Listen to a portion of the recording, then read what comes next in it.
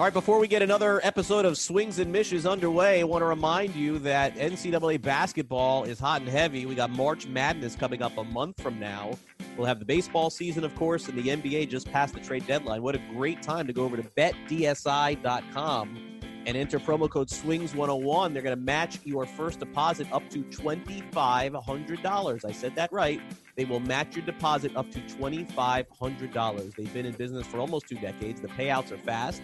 And a lot of people this time of the year are looking for something to do. It's the end of the football season, and we haven't quite hit baseball or college basketball. Well, you may want to get involved and throw some money down on some of these college basketball games. Again, it's betdsi.com. Use promo code SWINGS101, and make sure that you tell them that Swings and Mishes sent you. Again, SWINGS101, betdsi.com, matching your deposit up to $2,500. Fast payouts. They've been in business for almost 2 decades. Proud sponsor of the Swings and Mishes podcast. Hello, Marlins fans, and welcome to the episode that you have all been waiting for this offseason. Yes. It is finally over. The JT Realmuto saga is done. He is headed to Philadelphia. Wow. Craig, I know this is a special day in many fronts, and an interesting day in many fronts for the Marlins, but for you, as you've been following this story throughout, for those of you who might just be listening for the first time, by the way, I'm Jeremy Taché, the producer of Swings and Mishes, joined by Craig Mish, our trusty host, the man who brings you all the information, has kept you up to date as we've gone through this whole process, this entire offseason, in what feels like the longest trade saga Definitely of ever I can remember. I mean, yeah, a year of talks. I mean, it's crazy. It's wild. And so, I mean, here we are. He's been traded for Sixto Sanchez, for Will Stewart, and for Jorge Alfaro, and then some international pool money. And Craig, right. I'm just wondering what your initial thoughts are on JT's ultimate trade in division, but to the Philadelphia Phillies. Yeah, I mean, we learned a lot from this trade. I don't even know where to begin. I mean, I guess we can start back when the Marlins were shopping him during the season, and I think even after the season. I don't think that they really had anything strong enough to pull the trigger in July or even at the end of last year, and they planned on holding him for another year. But initially, some of the stories that we heard was that he wasn't going to be traded in the division, which obviously I said that wouldn't make a difference. Mm-hmm. And then kind of as time went on, it became apparent that there were only going to be a real, short handful of teams that were going to really pursue JT. And in the end, there was a lot of twists and turns with this. And, we could spend a lot of time going back and forth of all the things that I heard throughout the process. And I did hear a lot of things. But I really think in the end, what the Marlins were looking for is the highest rated prospect in anybody's system and as high as they could possibly get in Major League Baseball. That's what it seemed to be. So any team that was going to come in and offer the best prospect, whether it was Sixto Sanchez or Philadelphia, you could throw out, for example, we had heard discussions last year. The Marlins asked, this year was Ozzie Albies or Bellinger. All you got to do is go to Baseball America or MLB Pipeline and pull up the top 10, top 15 guys. And I'm not saying that that's how the Marlins determined to make this specific trade with Philadelphia, but obviously their choice here, because I know of at least another player that was involved in a different deal, their choice here was to shoot as high as they possibly could for the most sure thing player that they possibly could. And in the end, they determined that it was Sixto Sanchez, who is now obviously going to be judged in this trade with JT. I mean, that is going to be the key with the trade. And JT will spend the next 2 years in Philadelphia, maybe longer. We'll just have to see how that plays out. And obviously a player here that you could go back on my timeline for many, many years that I projected that I thought that would end up being this good. I didn't think he'd be the best catcher in baseball, but he really has become that, him or Yadier Molina to this point. But, the interesting part of this was that in my process of reporting, which you can also go back and take a look on Twitter, I went back to look to see when I discussed Philadelphia. And it was back on the 12th of December, I put out a tweet saying that the only way that the Phillies would really be involved was if they got crazy. And you can actually find that tweet on Twitter. You could see it. I'm not going to retweet it or do anything like that. But because I didn't genuinely believe that the Phillies were in until the end. Right. So it would be me just BSing people. I'm not going to do that. But that's what I heard back then. Wow, it's going to take something nuts. Like, they're really going to have to get crazy. They're going to have to trade their best guy. And they did. Right. So they get back him. They get back Alfaro, who's okay. He'll catch. Good defensive catcher. That's fine. And then, as you mentioned, the third piece in the deal, we'll just have to see him, progress in terms of what he's going to end up being. So, in the end, I think the Marlins did well here. We'll never know. I thought they did very well with the Brewers trade last year. That's still a little bit to be determined. Same with the Cardinals and Ozuna and even Gordon and some of the others. So, really, for me, it's not emotional for me, but it is kind of officially closing the door on the old regime of the Miami Marlins. This was the last really good player left, and now we're looking at a complete start over.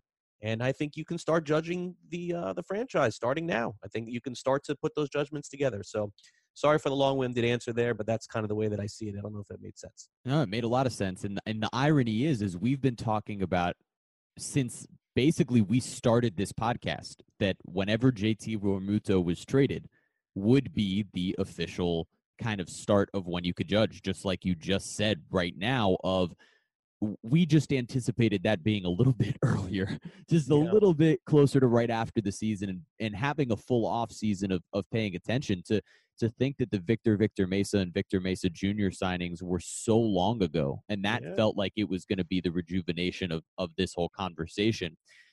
When going to that, though, you've got Sixto Sanchez, who, like you mentioned, in the latest MLB pipeline, he's the 27th best prospect in baseball. They had him as the 7th ranked right-handed pitcher, just underneath Soroka out in Atlanta. Jorge Alfaro at one point was a top 100 prospect. He been up with the Phillies for a couple of years, and there's some potential there clearly to still be untapped.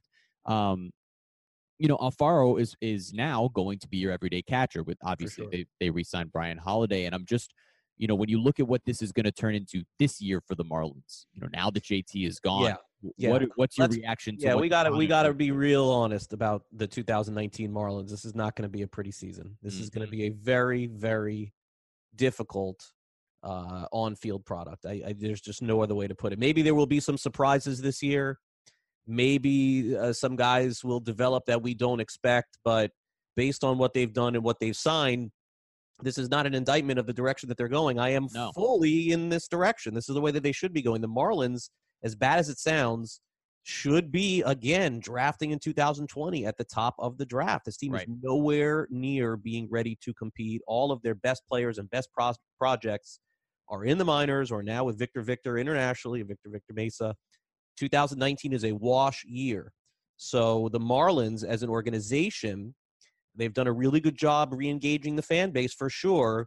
Now they have to figure out a way that when or if the product on the field is not going to be very good, they're going to have to continually figure out ways to bring fans to the ballpark and engage fans as well. So because we can only hope that they're competing by 2020. We've all talked about 2020 being a year where maybe they could compete. It might be more like 2021. It might be a couple of bad years. I don't think you can look at 20 at this point. Right. I don't think you can. How far away some of these prospects are. And, this year is going to be rough. We haven't had a chance because we weren't on the pod last week to talk about Curtis Granderson and Neil Walker signings. Not that they're necessarily going to be very productive players, but at least guys around the ball club that'll be helpful when you see young guys like Lewis Brinson coming up and, Neil Walker with some infielders. But it's not like they're free agent signings that are necessarily going to make a giant impact in the lineup. Right. And again, I don't have a huge problem with the direction that they're going here. When you're rebuilding, you have to tear it all the way down to build it back up. Maybe there was a point early in the offseason where some of these trades were looking like a major league piece coming back in return. That just didn't really make any sense. They got Alfaro, and that's fine. But what major league piece was going to make a significant difference on this team, I have no idea. Exactly. I know, Jeremy, there's a lot of fans of the Braves who are listening to this, too, because they want to know what really ended up happening here. And even potentially with the Padres, there's always that story of the trade and then the story of the backstory of the trade. Mm-hmm. And in the end, I'm not really sure what the what the Braves' plan was or is at this point. To me, the way that I view this is a couple of different ways. First of all, I thought the Braves should have been all in on this player. They obviously made some effort, but not enough to acquire JT.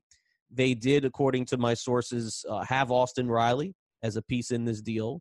The Marlins valued the deal more with Philadelphia because it gave them Alfaro and it gave them the extra piece there. And I don't believe that the Braves are willing to go any further than Riley. In fact, I don't think they offered a top 100 guy at all to the Marlins beyond Riley in this deal. So this is why they took the deal. But I think as a Braves fan, you have to ask yourself, and we'll get to see JT now with Philadelphia. We see a lot of the Braves. And look, the Braves may very well be a good team without him.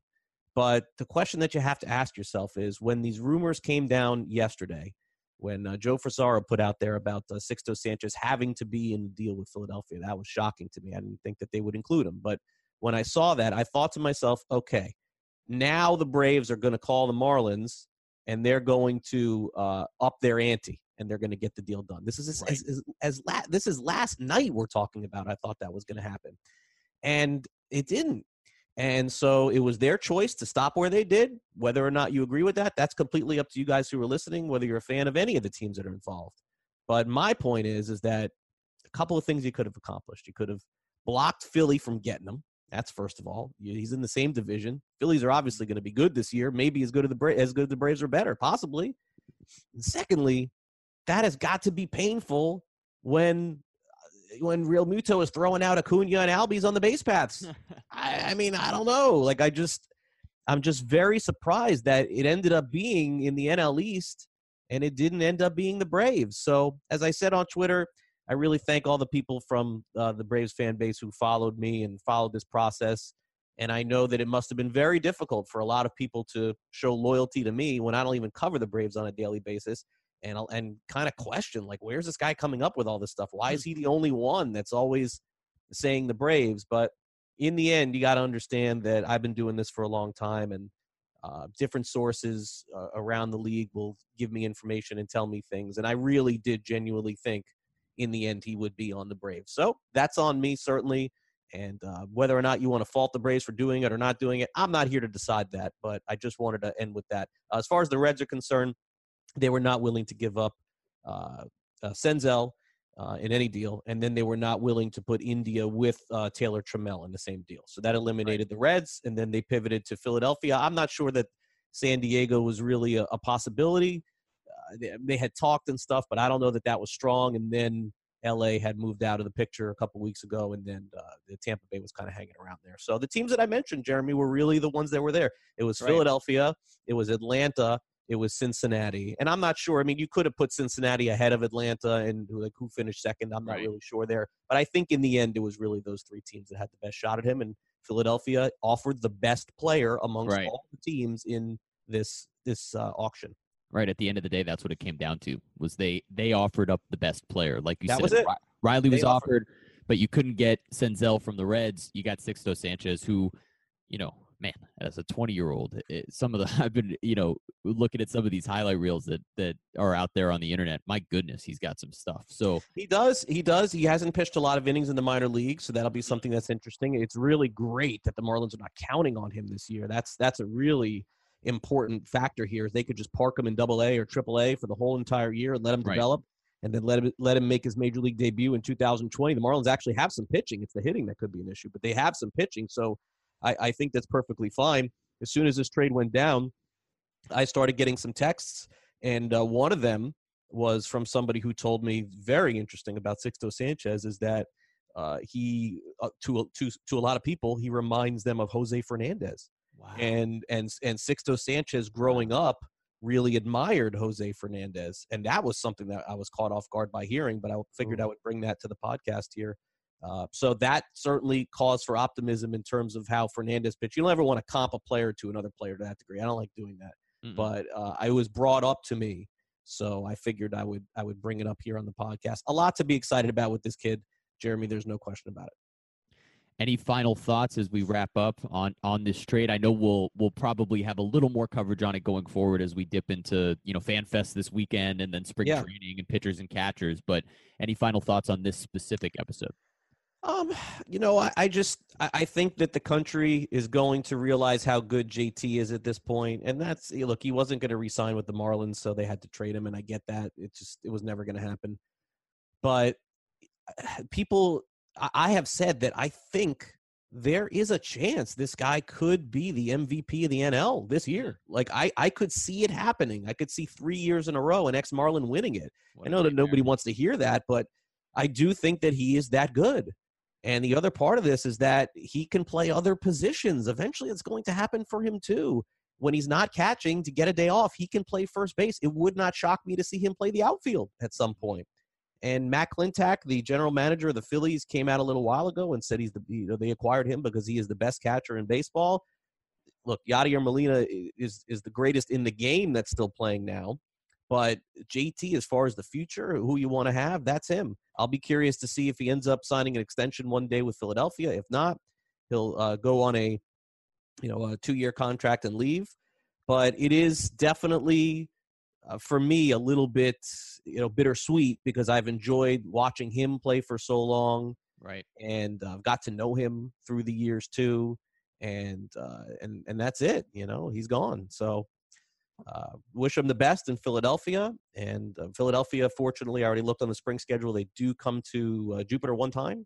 So we'll see if he'll end up making that trip. Hopefully I'll get a chance to see him there and celebrate a fantasy football championship.